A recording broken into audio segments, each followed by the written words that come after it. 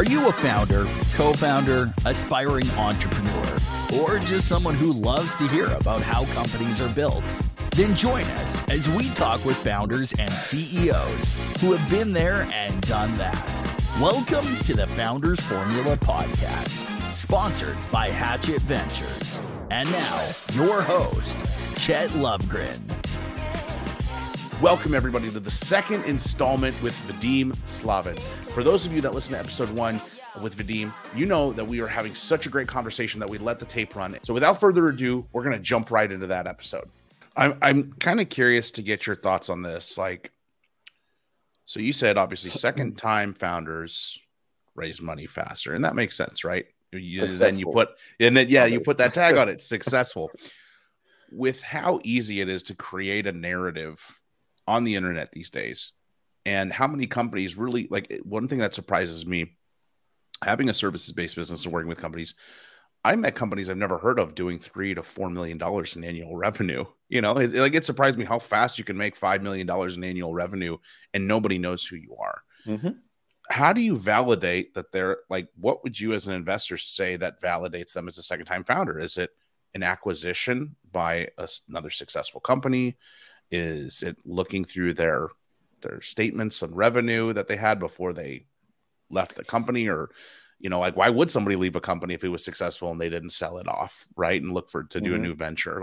What are some of the things that you look at when you're looking at a second-time founder that you can say they were successful in their last venture?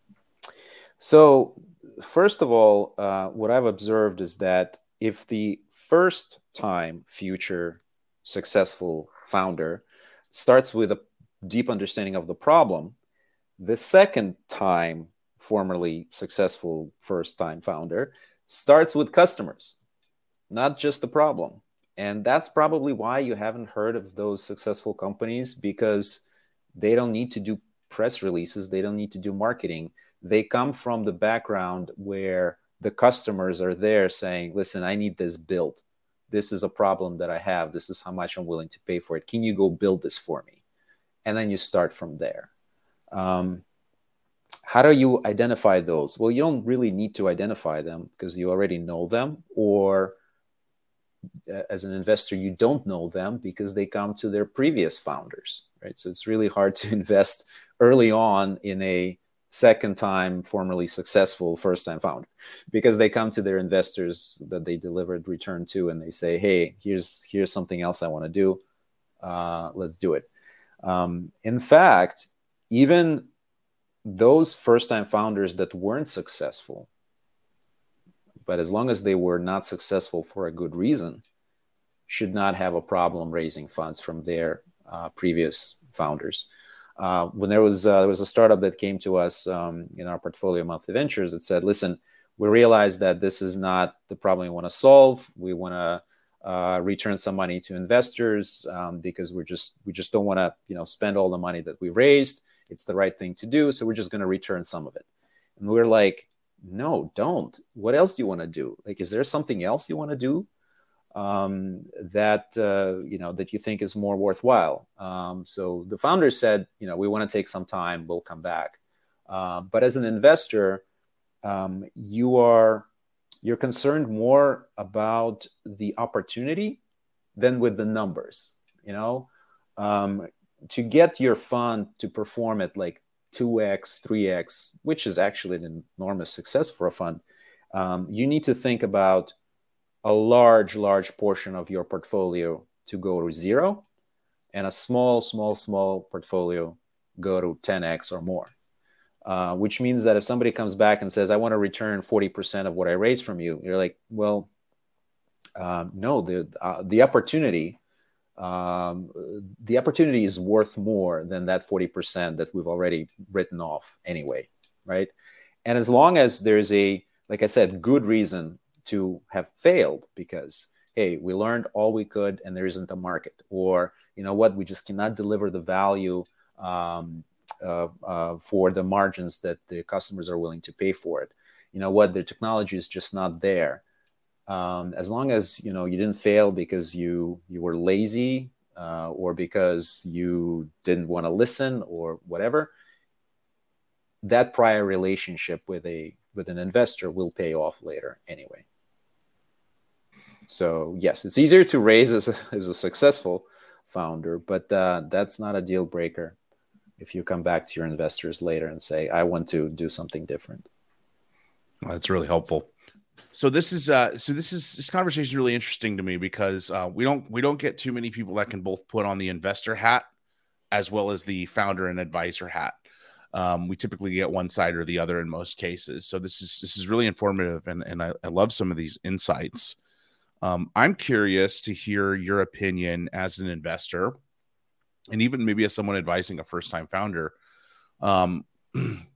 How much does tenure in that problem really matter?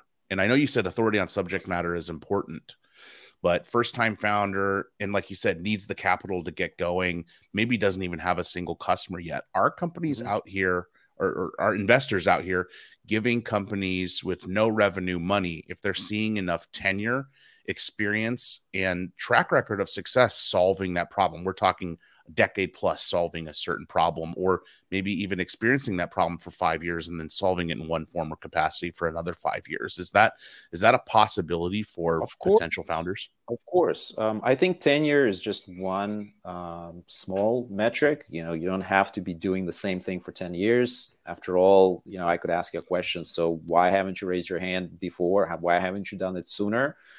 Do you not believe in yourself? Will you not believe in yourself once I give you money? But it's about demonstrating authority on the subject. Like the best, let me give you two examples, the best and the worst. So the best one would be somebody comes to you and says, listen, I've been working for a big company, and man, we spend so much time and money getting this kind of service. There's really nothing good out there. Like I've been a buyer of this service forever. I've been running tender for a service provider. There's really nothing like that. My company would have paid gazillions to get this done.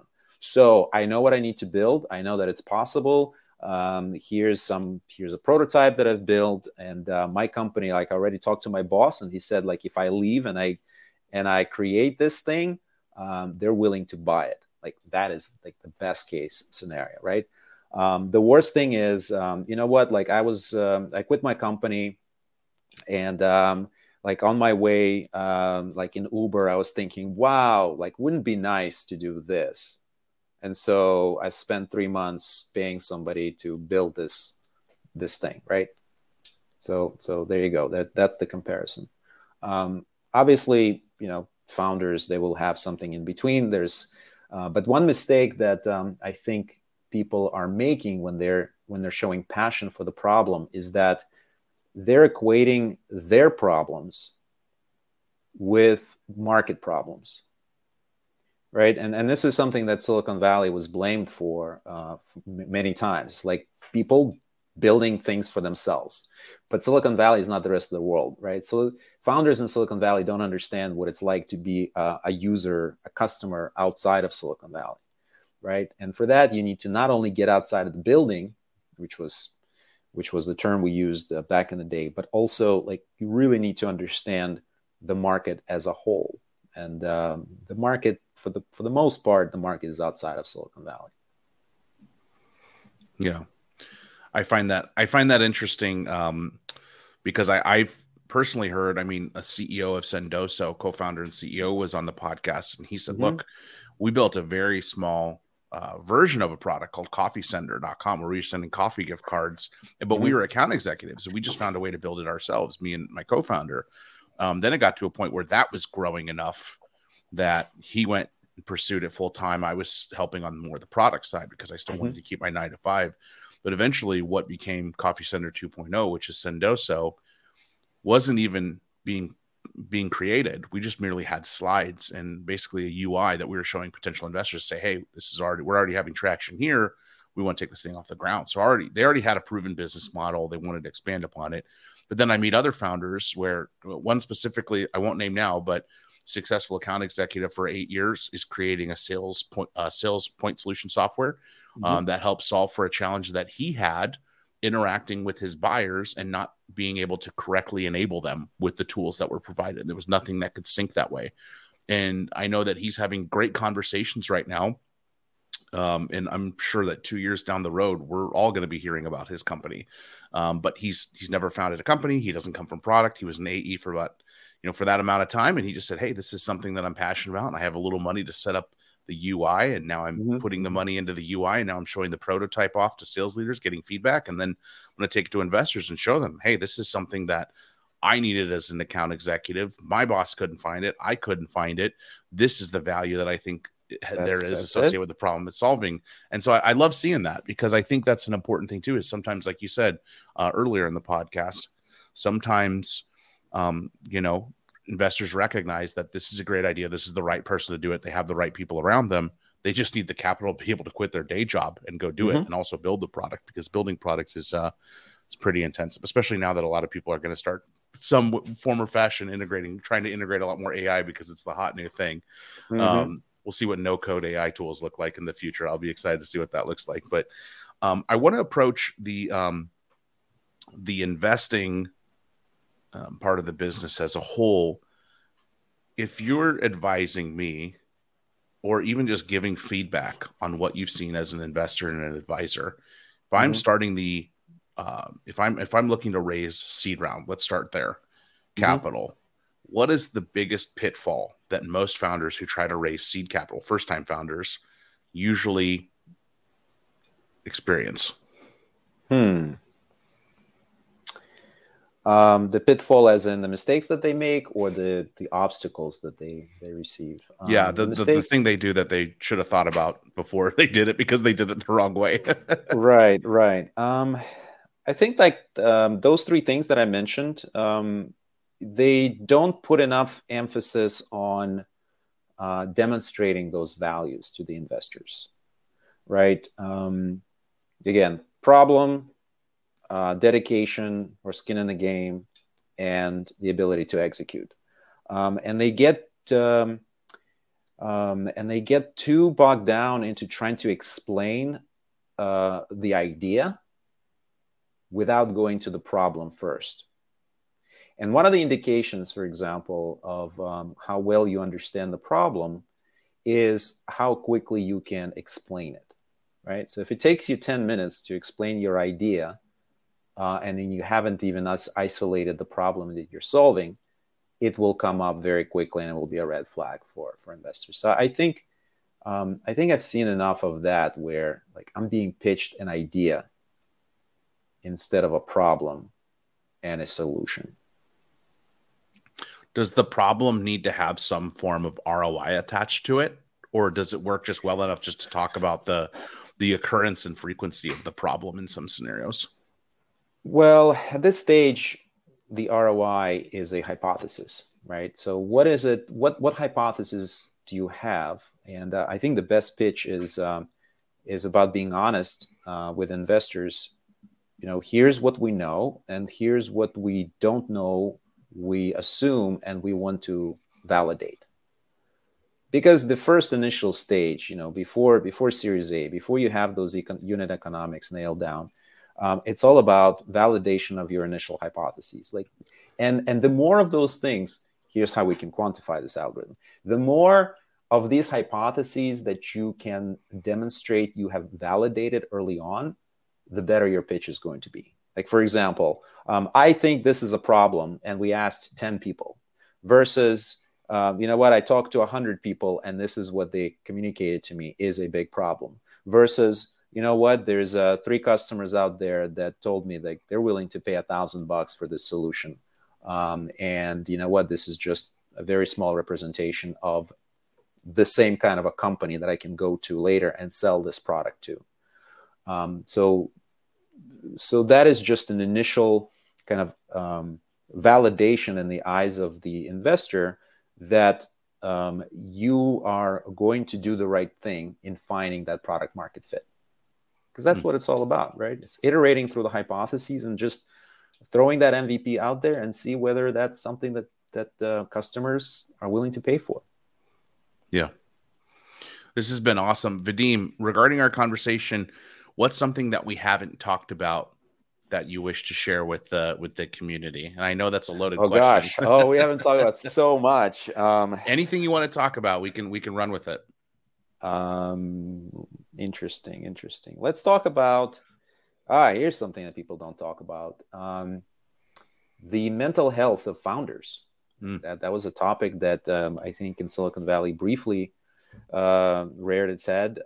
It is like being the only founder. Like I actually I don't know how it's even possible. Like it is such a difficult psychological thing to do, the ups and downs, and you absolutely need to have co-founders, if for nothing else than to bounce off ideas and to find that support as you move forward. With my co-founders, there's been a number of these. Oh my God! Like I think this is stupid. Like I wasted my five years on this. Like why am I doing this? Just to have the other person be like, listen, let's go for a walk. Let's have some coffee. Here's all the things that we accomplished. Here are the things that we can do differently. It's not all a waste. It's taking such a huge toll on our mental health to become founders. Very few people are actually talking about it because I think that is a sign of a weakness. People perceive that as a sign of a weakness. But I think that it's a sign of strength to be able to overcome these issues. And that's why finding the right co-founder is even that much more important, because it's not just somebody that complements your skill set. It's somebody that can provide you support in this very important time period in your life. And you didn't expect that one, huh? No, I love it. And I'm actually gonna, as we close out the podcast, I'm gonna bring it back to the beginning. You made a movie reference to Contact. I'll make a movie reference to Lord of the Rings. Frodo didn't go to Mordor on his own, right? So find your Samwise. That's right. My 11-year-old had never seen those movies before, and we just started watching them. And I was like, "How have you never seen these? These were such a big part of like my life, as a growing adult." So I got to share in that experience recently, which was fun. But yeah, I think it's you tend to hear, and I've only interviewed a couple people that are their own founders. Most of the time, we get a lot of co-founders on here. And you kind of do see a little bit of difference in the way that they talk about things and the alleviation they have behind the problems, because they know they have someone to share that load with, someone that they can bounce off ideas and just even get feedback on things, and maybe even just go, hey, I need you to tap into your network because I'm having a hard time solving for this. I know it's my end of the business, but let's put our heads together and see if we can bring someone in to help us talk about this. And like you said, it's not a sign of weakness. It's a sign of strength to be able to deal with it.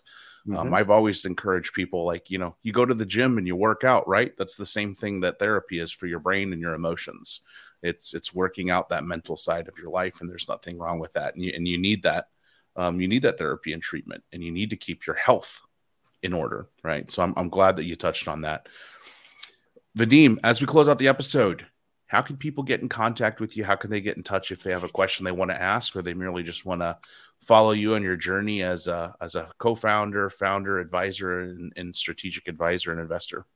Sure. LinkedIn, I think, is the best. Probably LinkedIn. I respond to almost everybody, as long as it doesn't sound like a sale of service, some kind of a cold outreach. If you really need help, by all means, if I have time, I'll respond with something that is more than just, hey, how are you? Today, for example, I joined Kabila. You mentioned Kabila early on because you had the founder on your podcast. And there was somebody asking a question about they had a verification problem where Twilio charged them like $10,000 or something because they have a problem with bots. I solved that problem before. I'm happy to help. And so maybe, let's help out a fellow portfolio startup, Kabila. Join Kabila, find me there, and let's get you the help that you need. That's right. Hatchet Ventures is trying to implement that kind of a community as well. That's why the relationship with Kabila is so precious, because we're after the same thing. It's providing that support for founders that have questions, because you know what? Somebody probably already solved that problem that you're having right now. So find me on Kabila, find me on LinkedIn. Don't hesitate to ping Hatchet Ventures. There's an amazing community of folks. There's a lot more advisors out there. That's what makes us so special. It's not just one person with an opinion. It's 30, 40 advisors ready to help you. Good luck. I love it. Dare to do something amazing. So it takes us exactly the same time to do something mediocre and to do something amazing. Believe you me, everybody has 24 hours in a day. So might as well do something awesome. Yes, that's a great line to close it on. We'll have links in the description and the show notes below to Vadim's LinkedIn, as well as the Founders Formula podcast and Hatchet Ventures if you're interested in engaging further. Thank you, everybody, for tuning in to this 2-part episode. We appreciate each and every one of you, and we'll see you on next week's episode. Thanks, Vadim. Thanks, Chet.